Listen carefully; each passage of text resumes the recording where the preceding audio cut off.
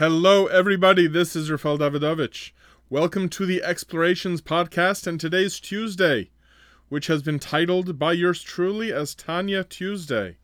Today, we will be reviewing one of the most difficult chapters, in my point of view, which is chapter 29, Perek Chaf Tes, of this Sefer Shel Beinonim, the book of the people in the middle. A quick review of the book until now. The Baal Tanya has written this work to tell us how Karov Elecha Hadavar Me'od, the matter of keeping Torah and mitzvos and of being a good Jew, is very accessible to everybody. How is it easily accessible? Sometimes it seems that doing the right thing for one's entire life, a life of Torah and mitzvos, can be quite difficult. So the Baal Tanya is right now on his third approach, his third general piece of advice on how to see a good life of Torah and mitzvos as a good thing.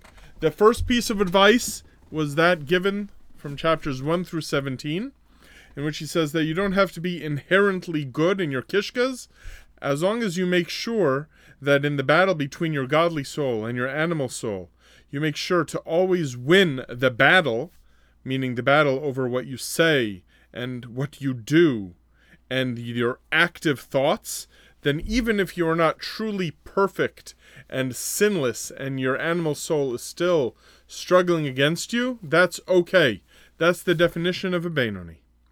The second approach on how to be a good Jew and the way that it's so accessible is to look at all mitzvos as merely flowing out of the centerpiece of what it means to be a Jew, that all Jews have, is that when you understand that God is the true reality, then every mitzvah is a function of behaving according to that reality, and every Aveira has a little bit of idol worship.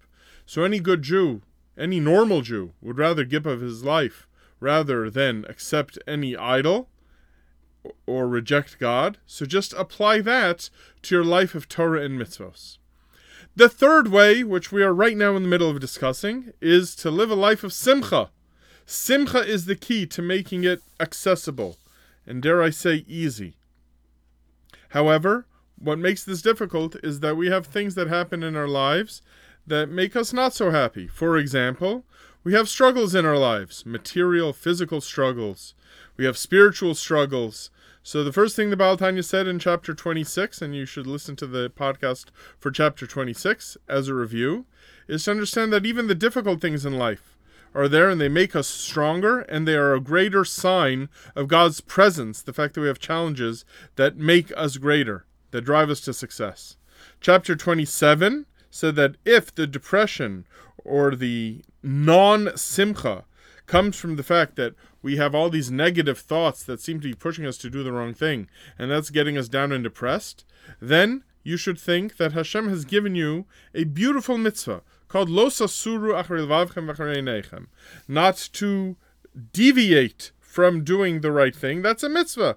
And if that's the mitzvah He gave you, then you should be happy that you have the opportunity to do a mitzvah. Don't think, well, I want a better mitzvah. That's the mitzvah Hashem gave you.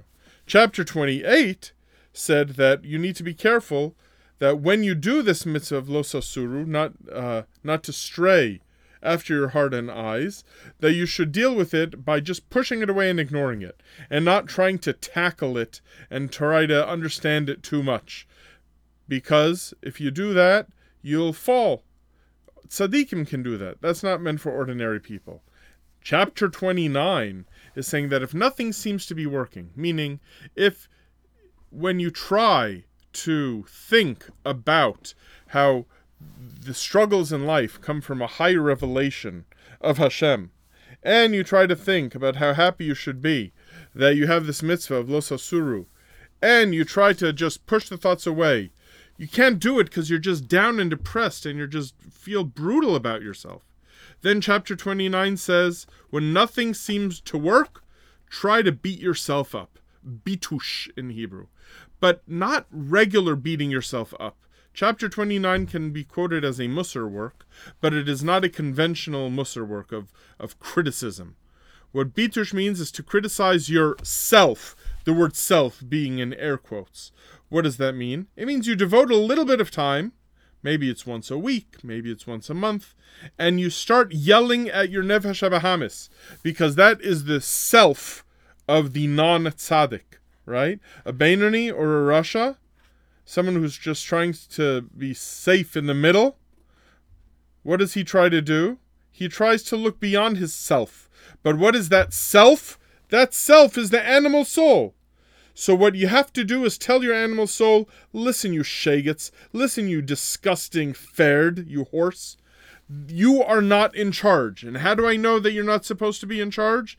Because one, you've been pushing me and the whole world to do Averos, to sin. And if you give it some more thought, even if you don't think of sins right away, you'll realize how much he's been pushing you to be selfish. Then you'll realize how many thoughts you've had, even in the form of dreams and negative thoughts, all the negativity, all the toxicity of your life. And you don't want that. Then you yell at the Nefesh HaBahamis, the animal soul, for ruining your life. And this tactic, even though it seems strange, when you realize, who are you yelling at? You're not really yelling at yourself. You are yelling at your Nefesh HaBahamis. You're basically saying, you are not in charge. I, or what should really be the ego, meaning the Nefesh Elokis, the godly soul, that part of God above, is the one who really should be in charge. So you get out of my head, because you are a good-for-nothing piece of garbage, and I will focus on how to make the godly soul the true me. And we find that this has worked, where sometimes Moshe Rabbeinu would criticize some people. For example, the people who who did not want to go, rather, into the Holy Land. And Moshe gave them a little bit of a yelling session, and they shaped up. Now, I will tell you that everyone knows nowadays that chapter 29, if not implemented properly, and it's very difficult to implement properly, can be quite difficult, because nobody likes to be yelled at nowadays. Nobody even likes to be criticized nowadays, even in the slightest, most gentle way. We are a bunch of snowflake babies, which makes chapter 29 very difficult to implement. So what I will leave you with, before we then go to chapters 30 and 31, which soften the blow a little bit, is simply to remember that he is not speaking about truly a person yelling at himself. Rather, is to yell at that part of themselves that has driven them away from Hashem, which leads to remembering that the true nature of yours is as a chelek Elokah mimal, a literal part of God above. That's all for chapter 29. We'll see you next time. Have a wonderful day.